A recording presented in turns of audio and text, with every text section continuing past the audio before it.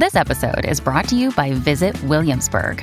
In Williamsburg, Virginia, there's never too much of a good thing. Whether you're a foodie, a golfer, a history buff, a shopaholic, an outdoor enthusiast, or a thrill seeker, you'll find what you came for here and more. So ask yourself, what is it you want? Discover Williamsburg and plan your trip at visitwilliamsburg.com. Dreaming of a better sleep? Tossing and turning is not your destiny. And Ollie is here to help. Ollie invites you to sink into sweet, sweet slumber to improve your mental and physical health and overall wellness. More than just melatonin, Ollie's ingredients help you unwind your mind for a delightfully dreamy drift off. Sleep is on the way at Ollie.com. That's OLLY.com.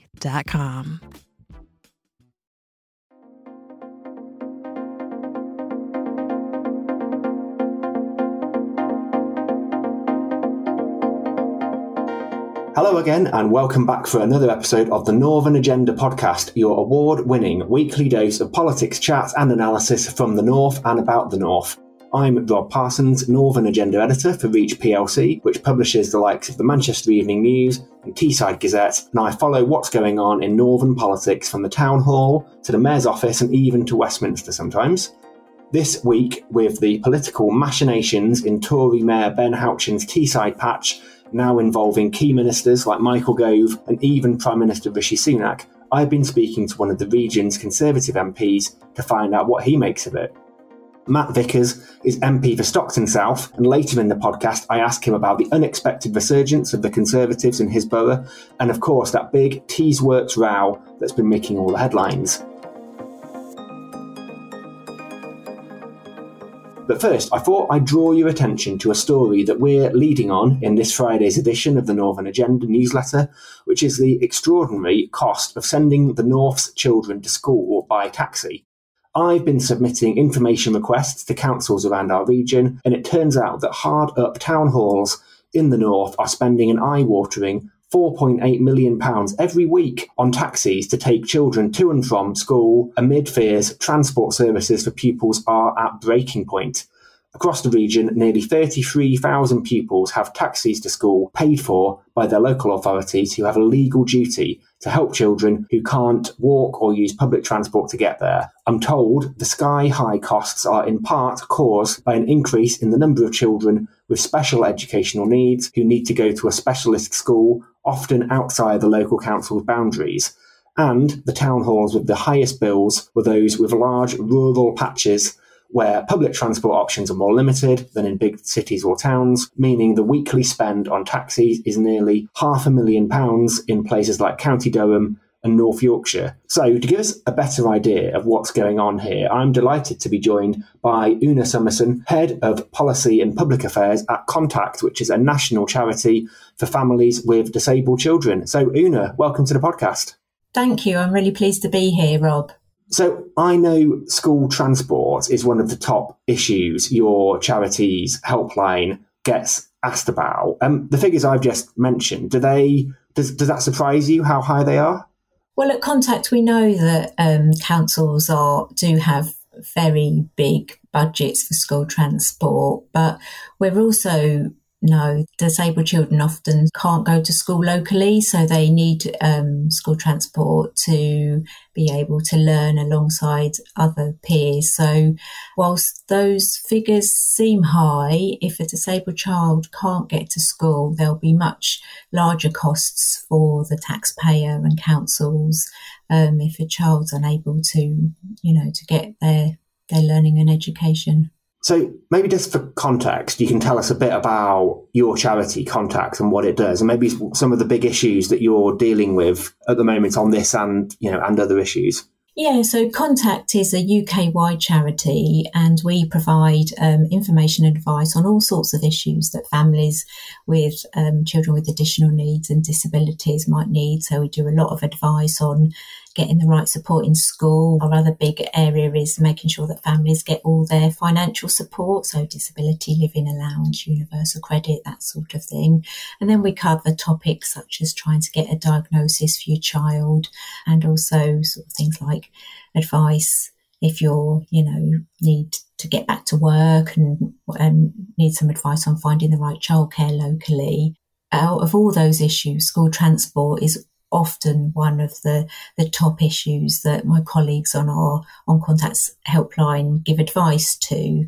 Perhaps I'll give you an idea of some of the issues that parents call us about on school transport. So they sort of fall into three main themes. The first one is where a parent has been refused school transport because of eligibility, and that's often where eligibility criteria has been incorrectly applied. So a child's been refused free school transport because they live quite near to the school, but due to their disability or health condition, they actually should be getting that transport for free. We've also heard from parents that have been refused school transport because where their child's in mainstream school, and a local council has said, we only offer free school transport for those that are at a special school or specialist provision. And then the other big area where we get calls about is on the suitability of the transport. So the law says that transport must be safe and it must be stress-free, so a child can get to school, ready to learn. So what sometimes we hear from parents that have been offered school transport that's not suitable for the child's needs. So, for example, a child that needs a lot of supervision has been offered a bus pass to go on public transport, and they really wouldn't be able to use that bus pass on public transport because of their condition. It would be very unsafe for them to do that. And the other area where we often get calls about is for children that are under 5 that need to go to a specialist provision because there's nothing available locally, and local councils often refuse school transport to those children. So our job at Contact is to help families to understand their rights and how to challenge those decisions, because often parents are dealing with lots of different things in their lives and they don't actually know what their legal rights are. I mean, taking all those complaints together, is it the case from your point of view that councils who are legally obliged to help children get to a place of education, they're obviously facing this rising demand, rising costs, they've got all these other things to pay for, that they're perhaps trying to cut costs in ways that they shouldn't on this in this particular area, and that is why your people calling your helpline are complaining about not being able to get the transport that they think they ought to be able to get? Yeah, well, at Contact, we're really, really sympathetic to councils that are facing huge pressures on their budgets, and we've seen that increase over the last few years. But obviously, where the law is very clear, councils must meet their legal obligations.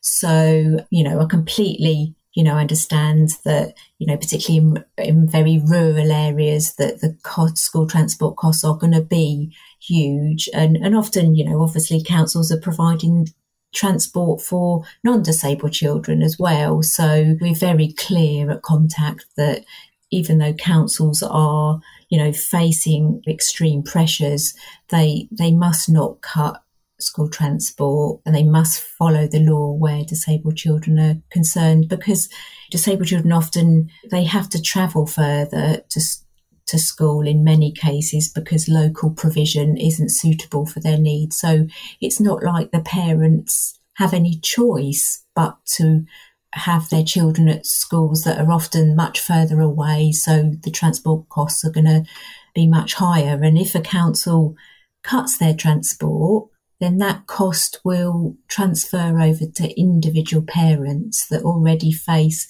a huge amount of extra costs. Toys cost a lot more when you've got a disabled child. You often have to travel to lots of different hospital appointments. So it's just simply would be unlawful to cut that transport. And if local councils did transfer those costs on to individual families, it just would mount. It would just put unnecessary extra pressure on families that are already facing a huge amount of challenges. Now, the Local Government Association, which is the body which represents local councils, have said that funding pressures, rising demand and costs are pushing the home-to-school transport system to breaking point. And their spokesman said to me that improving levels of mainstream inclusion will be crucial in addressing this, reducing the reliance on costly special schools and other settings. I mean, is that part of the answer from your point of view, or is that easier said than done? Well, yes, I would certainly agree that making mainstream schools much more inclusive for disabled children. We've definitely seen mainstream schools have had lots of their budgets cut, so we've seen less and less specialist workers such as speech and language, occupational therapists, all those specialist teachers that go into school to help disabled children to learn alongside their non-disabled peers in mainstream schools. That a lot of those specialist workers have just simply disappeared, and so it's become a lot harder for disabled children to go to their local mainstream school. So yes, definitely we need to see mainstream schools being much better supported so more disabled children can go and learn alongside their non-disabled peers. And that would mean that they wouldn't then have to travel long distances to a specialist provision. We've seen the government's recently put out its Send Improvement Plan that does recognise that there does need to be more specialist places and mainstream schools to be better able to support disabled children. They've committed substantial amounts of money to improve specialist places, but that's not going to happen overnight. That's long term. That's 3-5 years into the future. So in the short term, it's essential that parents know their rights. They know that they can come to charities like Contact for advice, and it's essential that government supports local councils to be able to meet the needs of children locally, because when children go into crisis, it's going to cost the council a lot more money in things like residential school places, for example. Una Summerson from Contact, the charity. Thank you so much. Thank you. Does Monday at the office feel like a storm? Not with Microsoft Copilot. That feeling when Copilot gets everyone up to speed instantly? It's sunny again. When Copilot simplifies complex data so your teams can act, that sun's shining on a beach. And when Copilot uncovers hidden insights, you're on that beach with your people, and you find buried treasure. That's Microsoft Copilot. Learn more at Microsoft.com/AI for all. Making everyone happy on vacation isn't easy, but you know what is? Going to Aruba. All you have to do is walk out your door to find pristine pools, relaxing white sand beaches, and an island teeming with outdoor activities that'll put a smile on any face. You won't just feel great, you'll all feel great, filled with a calmer, more peaceful vibe that radiates Aruba's warmth. And the best part is, it never fades. That's the Aruba effect. Plan your family trip at Aruba.com.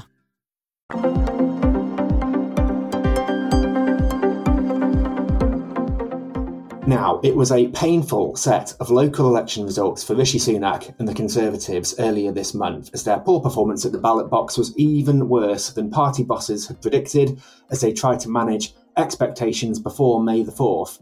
There was also some disappointing losses in some of the northern areas they'll be hoping to keep hold of at the next general election, like Middlesbrough and Darlington, but the exception is Stockton-on-Tees, a borough council taking in parts of County Durham, north of the River Tees, and parts of the old North Yorkshire to the south, where the Tories defied expectations to dramatically increase their presence on the local council. I wanted to get a sense of what's going on in Stockton and wider in Teesside. So let's talk now to one of the borough's two MPs, Matt Vickers, Conservative MP for Stockton South, also Deputy Chairman of the Conservative Party. Matt, welcome to the Northern Agenda podcast. Thank you very much. Glad to be aboard. I'm intrigued. Why is it that the Conservatives made gains in Stockton but not elsewhere in Teesside? Your result was a bit of a sort of an anomaly in that sense, wasn't it? I think it was twofold. So we increased our share of the vote. We got from, I think we were about 32, we got up to 41% of the vote. Labour down there on 35% of the vote. So across the borough, people were voting Conservative.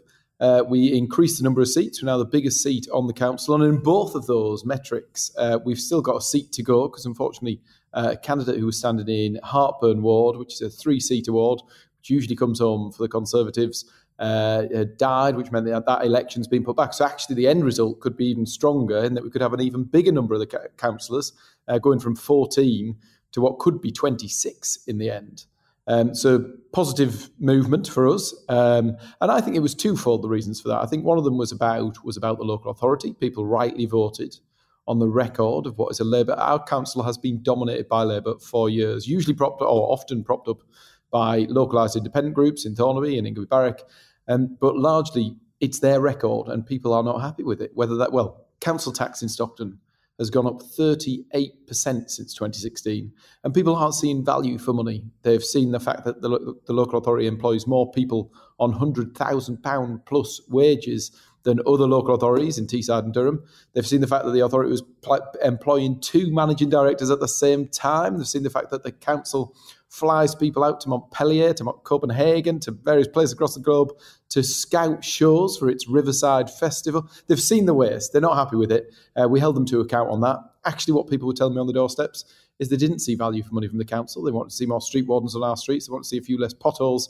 And they thought it was time for a change in Stockton in terms of what they were getting for their council tax and from that local authority. But actually, I think the wider piece was about what they're seeing delivered across the Tees Valley and particularly in Stockton from government, whether that be the town deal that we've just sealed in Thornaby, that's going to put that new skills hub in Thornaby so youngsters can get access to great vocational training and then go on to get great jobs as a result.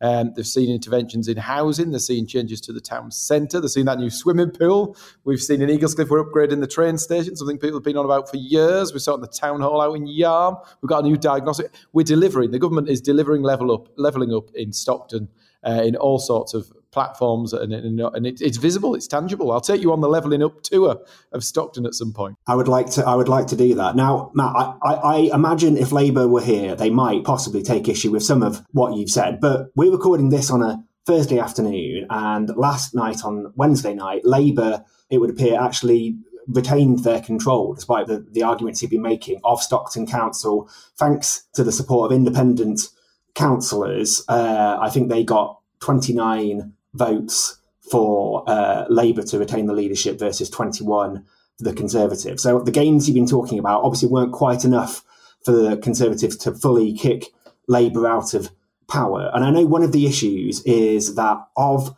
the 23 Conservative councillors who were elected on May the 4th, one of them, Shakil Hussain, isn't sitting as a Tory councillor. He's under investigation because of old Facebook posts which seem to refer to Israel and Zionist murderers, things like that.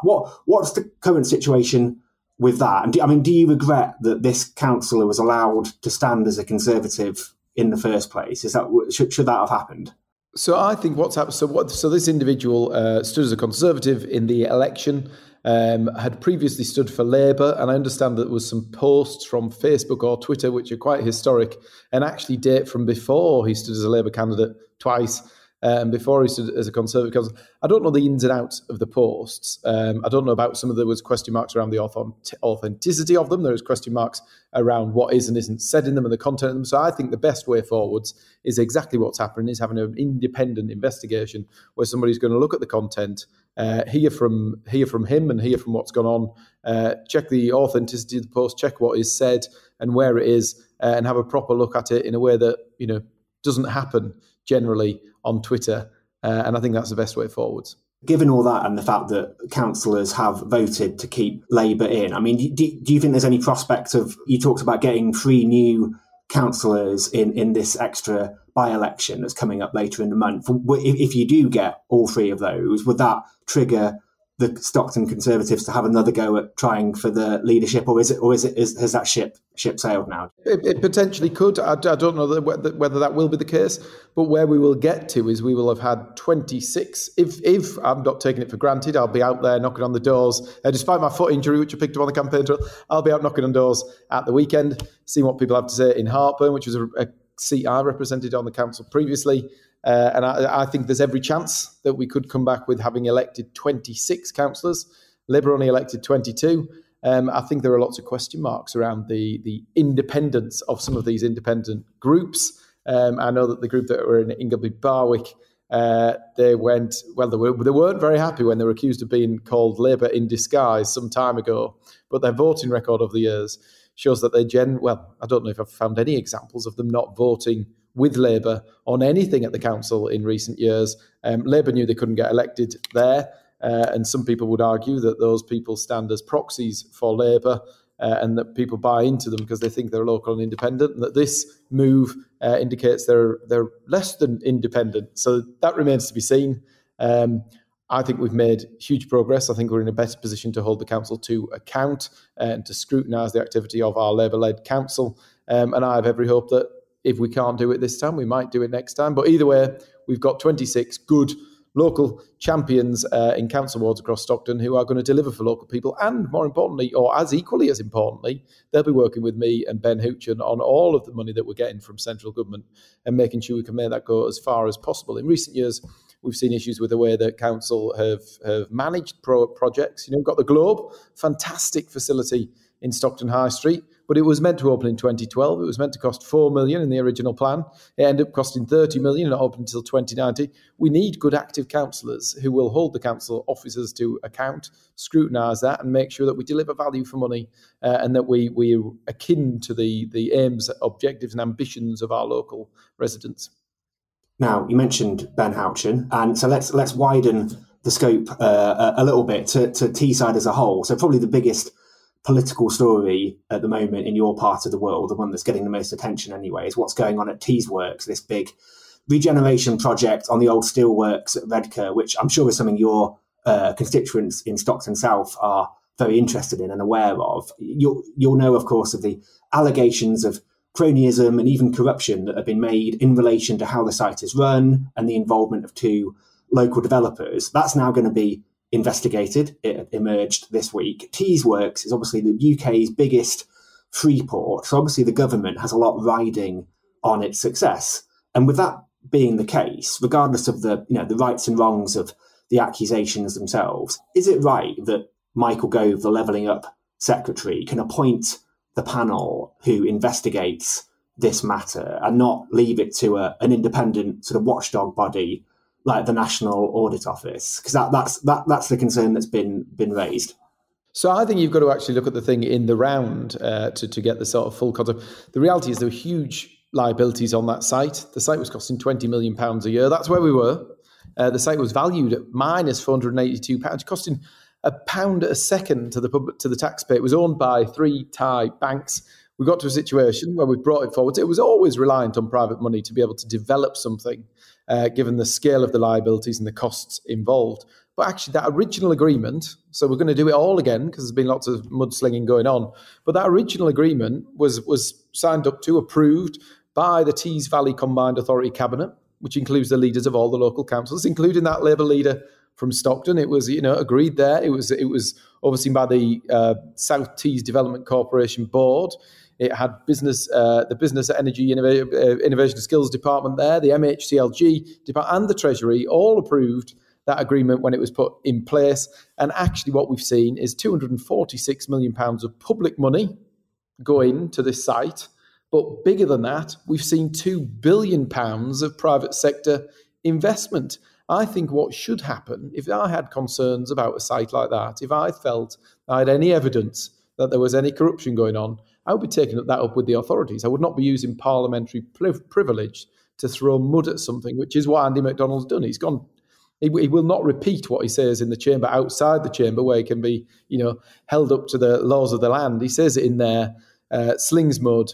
Everything we do on Teesside gets mud thrown at it. When it was the airport, it was questioned, it was grilled, it was some of the things that they said about the airport and the deal that was going on there were terrible. Now we've gone into the free port, actually creating negative headlines from what is a massive opportunity for my part of the world. 20,000 incredible green energy, future jobs of the future that mean local people from my part of the world can go out there. Youngsters can take on these wonderful opportunities that were not available to them in the past. And I think it's a really good thing. I think we have legitimate questions that are always asked. That's why we have the Combined Authority Cabinet. That's why we have all these bodies scrutinising it. That's why all these government departments looked at the deal in the first place. There is no evidence of any wrongdoing. I think there's a big difference between legitimate criticism about the way things are going. You can scrutinise and you should ask questions, and that's our job as elected representatives.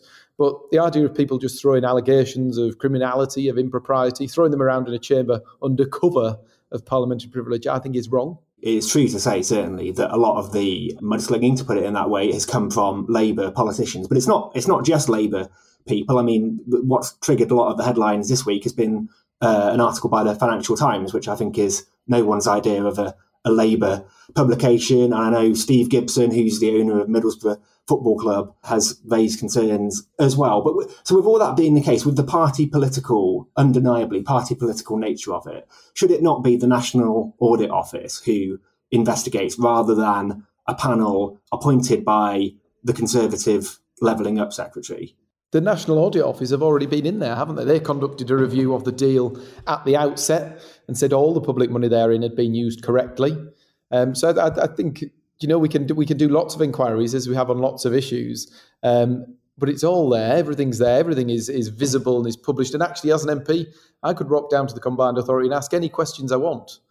Andy McDonald could do exactly the same, but he chooses to try and grab media attention and splat things all over Twitter. And I just think that's counterproductive, but they hate the success, I think, is part of the problem. Ben has done fantastic and incredible things for our part of the world. A site that was owned by Thai banks that was costing the taxpayer £20 million a year is now creating thousands and thousands and thousands of jobs. And the bit that I am keen to publicise is not only the Freeport status benefiting us at the Teesworks sites with 20,000 jobs, the new airport business park in my part of the world, which is on my doorstep and going to benefit my local youngsters, is also in there with Freeport status and is going to create 4,000 jobs in the very near future. And they're going to be great jobs that local youngsters can benefit from. Shipping can make or break a sale, so optimize how you ship your orders with ShipStation. They make it easy to automate and manage orders no matter how big your business grows. And they might even be able to help reduce shipping and warehouse costs. So optimize and keep up your momentum for growth with ShipStation. Sign up for your free 60-day trial now at ShipStation.com and use the code POD. That's ShipStation.com with the code POD. Let's move on to a different topic now, which is in the news this morning. We're obviously recording this on Thursday and is a big one, I know, in your part of the world. Immigration of all types. I know your neighbouring MP, Simon Clarke, has said that migration and illegal immigration particularly is one of the topics that gets raised most on the doorstep, and particularly the small boats, which we hear about so much. And what do you think, with that being the case, what do you think your constituents are going to make today of the fact that net migration is now at a record high 600,000 net migration in 2022, I think, is the figure out today. And there's a big and growing backlog of asylum claims to deal with. Obviously, there have been years of promises by various governments to cut migration, but it's not happening. And there was a quote actually by Martin Vickers, I don't think it's any relation to you, a Tory MP for Cleethorpes, who said, "The anger and frustration of my constituents has been focused on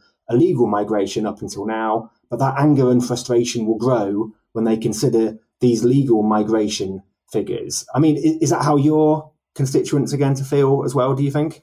Good old Uncle Martin. We get each other's post all the time. No, he's not related to me. I think, how they tell politicians to answer the question they wish they had. I'm going to go back because I want to speak about mayoral development corporations, but I'll answer this question now. I think that it adds to the problem. I think the big problem is around illegal migration. That is the issue that people are bringing up on the doorsteps. They're concerned about the fact that criminal gangs are able to smuggle people into the country, and we have so little control over who is and isn't coming out. And I'm right on board with everything the government's doing on that, whether that be the deal with Albania to send Albanians straight back, whether that be the Rwanda deal that means if you turn up in this country illegally, well, the new bill that's going through that means if you turn up in this country illegally, you will be detained and you will be returned. And I think that is the way forwards. We've seen from the opposition who voted against everything we've ever done to toughen up our immigration system that they have a very different view. We've seen from the fact that there are many on the other side who are campaigning against the deportation of foreign criminals, which seems alien to me and seems alien to many of the people that I represent. I think the numbers today are, they're concerning, but actually when we put it in the scheme of things, there was people yesterday who were suggesting it could be as many as 1 million. Actually, we were at 606,000, which is 100,000 up from the last time it was measured. In that year, we've brought 114,000 Ukrainians to this country, rightly, in my view, and rightly in the view of many people I represent, 114, which is the difference. But more than that, I think the government is committed to trying to drive down net migration, particularly illegal immigration, which I would agree with Simon is huge on the doorsteps and is huge in the conscience of people I represent. We're getting on with that job. This week, we've announced the changes to student-dependent visas, an issue that's exploded in recent years. We went from 16,000 dependents coming with students to 136,000. The measures that the government have announced this year should take that down by 100,000. So we everything that we are doing looks like it will take us in the right direction in the very near future, and I'm right behind the government in trying to deliver it. Wasn't Brexit supposed to make it easier to bring migration down and sort of put controls on it? Why? It doesn't seem that that's the case so far. I mean, why do you think that is?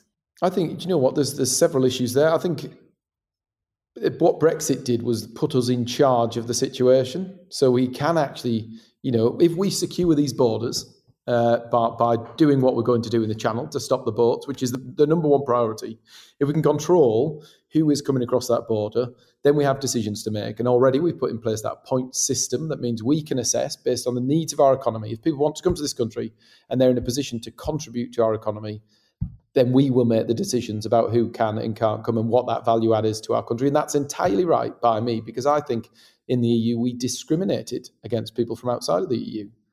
Because actually we weren't making any choices. We were just taking anybody from the EU. Now we will make that choice, and someone from the greatest scientists, engineers, doctors from India will have as much chance as those people from Germany, and that is the right thing to do. We'll base it. We won't discriminate. We'll base it on people's ability to contribute rather than where they came from, and I think that's the right thing to do. You mentioned before you wanted to talk about mayoral development corporations. Obviously there's one there's going to be 3 now, aren't there, in Teesside? One already at the Freeport at Redcar, and then there's 2 more coming on stream in Middlesbrough and Hartlepool. And that, in some respects, again, they've been quite controversial, haven't they? Labour opposed the mayoral development corporation, which is a new body that basically takes over the regeneration of a particular area and brings on new powers to sort of push things through more quickly. Is it a good thing from your point of view? Is that going to help get Teesside to where it needs to be? For years and years, we've seen a lack of regeneration in some parts of Stockton. This is a vehicle to drive that. It comes with money attached. There was £18 million going into Middlesbrough when those Labour councillors decided to vote that mayoral development corporation down. I think one of the big problems we've got, one of the reasons it's so frustrating actually that Labour will carry the helm in Stockton is that we don't even get around the table on some of these issues. So as an MP, I think that it is on all of us, whether you're the mayor, whether you're a councillor, whether you're an MP, to work cross-party with other partners to try and deliver for our community. So as an MP, I write out to all of the councillors of all parties and none, invite them to speak with me, meet with me about the issues affecting them in their area. And that's been taken up by lots of councillors I've sat down with Labour councillors, sat down with Liberal Democrats, I've sat down with real independents. There's a few of these independent groups that just aren't into that, like the Ingleby Barrett crowd, who just will not engage, will not have any sort of discussion. But actually that affects the council as a council with a Labour leader.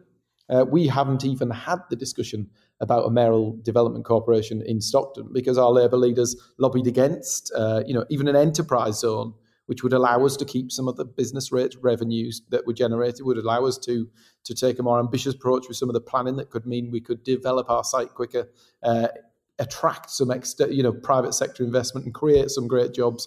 We can't even get to the table because people put party politics before the interests of local people. I find it deeply, deeply frustrating, and I think it's representative of what's gone on at Teesworks and in so many places in Teesside, where for years we've been let down. We finally got some energy involved, we've got some capital involved, and we can do things. And the Labour Party locally seem to be doing everything they can to hold that back. I know the argument that's been raised against MDCs is that I think they've been described as a power grab, haven't they? In that they hand the ability to control regeneration from local councillors in, for example, Middlesbrough, to a mayoral development corporation, which perhaps doesn't have the same level of scrutiny applied to it as a council. I mean, do you buy that argument? There are representatives of the council on the Mayoral Development Corporation. There is an avenue by which, but it's more nimble, it's got expertise, it can move faster, it's got capital, it can get things done. Do you know what? Stockton Council's had 56 councillors on it for years. It doesn't get very far on many of the projects. And what we see, because it's such a big, unwieldy body, is we see projects like the Globe that go over by, £26 million over budget, and, a decade down the line, we still wait for it to open. I think actually this body would have the expertise, would be nimble enough, would be active enough to deliver, and it comes with the capital to make the difference. So I think, whatever arguments, I'm sure that the Labour Party would find an argument against everything. They found the arguments against the airport, they find them against the Freeport, they find them against the Mayoral Development Corporation. Actually, we want to get on, get things done, create those jobs that Ben is managing to create in Teesside, and more power to his elbow from my perspective. So if the Conservatives were in power in Stockton, you'd be pushing for a mayoral development corporation in the borough, would you? What we would definitely be doing that the Labour Party aren't doing is we will be getting around the table, we'll be having those conversations and seeing what's in it for us. And at the moment, there is a bit of a roadblock there. If those independent groups weren't propping up Labour, then we'd be getting on, we'd have that conversation. I've already got agreements from ministers that they will be happy to get around the table and see what could be done in Stockton to drive more jobs, more investment and more opportunities for people in my part of the world. Now, the final question, Matt, your seat isn't a classic red wall so-called seat in that it's gone between Labour and the Conservatives in recent years before you took it in 2019. But you've got a 5,000 vote majority to defend at the next election. And I think the accepted wisdom at the last general election is that what won the Conservative seats across the north was a combination of Boris Johnson, Jeremy Corbyn and Brexit. Now, two of those factors aren't in play anymore. I guess the third one is for some people a matter of dispute. What does that, when you're trying to win back the confidence of those Stockton South voters, what does that leave you with in terms of what arguments you're putting forward for why they should go back to the Conservatives again next year? So every day when I wake up in this job with this fantastic opportunity that's been given to me to make a difference, I try to not think about what I'm doing to get votes, but try to think about what I'm using the time to deliver. And I actually think the two probably come hand in hand. And if we can deliver that levelling up, if we can create more opportunities in my part of the world, then that is exactly what will decide where people vote and how they vote, in my view. And that's what we've gone with. I think there's huge differences in Stockton now that have been delivered and are being delivered. We talked about the town deal in Thornaby and the difference that's making, whether that be that new skills hub that's going to create opportunities for youngsters, whether it be the changes to housing in North Thornaby, whether it be their new cycle lanes, the new swimming pool that's come in. We're getting rid of... Have you been to Thornaby? Wonderful place. It's on my list. It's on my list. On your list, right? I'll take you. I'll show you what we're doing there. But we've got what has been an empty office building for about a decade in the town centre is now becoming a local swimming pool because that's what people told me wanted on the survey. We've got a horrible building called the Golden Eagle that's been there for way too long. Was built in yesteryear and is a knackered old hotel. And we've got the money now to be able to get rid of it, sort it out, replace it. My Labour Council's dragging its heels a little bit in taking legal action against the owner and getting the thing under route. So that's probably the biggest frustration actually about the council, in that if we'd had a Conservative leadership in the council, we might have been able to deal with that quicker. We've got a levelling up bid of 20 million that's gone in, that's sorting out the town hall in Yarmouth, another beautiful part of my constituency. We've got things going on at Preston Park. You must have been at Preston Park. Everyone's been at Preston Park. Yes, I have. So Preston Park, we've got that knackered aviary that looks dreadful. We were also going to use that money to celebrate our railway heritage, which is much undervalued by many people in Stockton. But we were the home of the first public passenger railway, and with this money, we're going to put a tribute to that. We're going to celebrate the fact and make sure that when people come to Stockton, they know all about that. We've got our new diagnostic hospital going in Stockton Town Centre. 104,000 people every year are going to be able to go in there and get life-saving tests, checks and scans. This is like unprecedented in terms of, in decades, we've never had this investment in our part of the world, and we've got it now. But that all comes on the back of, we've got future high streets funding going into Stockton. We've got Eaglescliff Station getting upgraded, something people have campaigned about for decades, as well as more police in our streets, as well as more doctors and nurses in our hospital, as well as those fantastic job opportunities at the Freeport and those treasury jobs that are coming to Darlington. That means local youngsters in my part of the world who used to have to move to London to become senior civil servants and take on some of these incredible jobs. Actually, they can just get on a bus and go to Darlington. It's fantastic. With the various funds that you're talking about, the Future High Street, the Towns Fund, the Levelling Up Fund, there's a school of thought that those the types of projects that those funds pay for are the kind of things that pre-austerity local councils like Stockton could have paid for themselves, but now they have 50%, like 30% of the resources that they have, that they used to have. And so the government is really is getting local councils to bid against each other for these relatively small pots of money, although I realise for local areas they're big, and then taking credit for the things that councils used to be able to do themselves when they had more money. So is that a fair criticism in your view? No, I don't think so. Well, it's not happened in Teesside. We have been dominated by Labour for decades. That money was not being put to best use. As we found out in the local elections, people aren't happy with the way that my local authority is spending the money it has, whether that be all those £100,000 plus wages that we out to the rest of the region on, whether that be flying people out to wherever, whatever it might be. The council has not been efficient, has not been spending it in the way that we'd like to see. This is an opportunity that's knocked. And actually, you might say these are small things. That town hall in Yarm is going to look fantastic, and it's been needing it for a fair old while. That rotten aviary at Preston Park has been like that for donkey's years. It's going to make a massive difference. And actually, the Freeport status and the jobs that is going to create are game-changing for my part of the world. These aren't just jobs. These are great jobs, jobs of the future. In green energy, they can get the jobs down at sea that are, these are. We put Teesside on the map, and we're giving it the infrastructure and the life quality that it needs to deliver. If you London's had its time. Teesside's where it's at. The future is bright in Teesside. Well, I think that is an argument and an assertion we're going to be hearing quite a lot of in the next 12 months or so in the run-up to the election. So, Matt Vickers, thank you so much. Thank you very much. Thank you for listening to the Northern Agenda podcast. And don't forget, you can subscribe to our daily newsletter at thenorthernagenda.co.uk. It's more important than ever for Northern voices to be heard. The Northern Agenda is a laudable production for Reach. It's presented by me, Rob Parsons, and it's produced by Daniel J. McLaughlin. If you enjoyed this episode, please subscribe to The Northern Agenda wherever you listen to your podcasts, including Apple and Spotify. Also, check out the other laudable podcasts. See you next week. Bye-bye.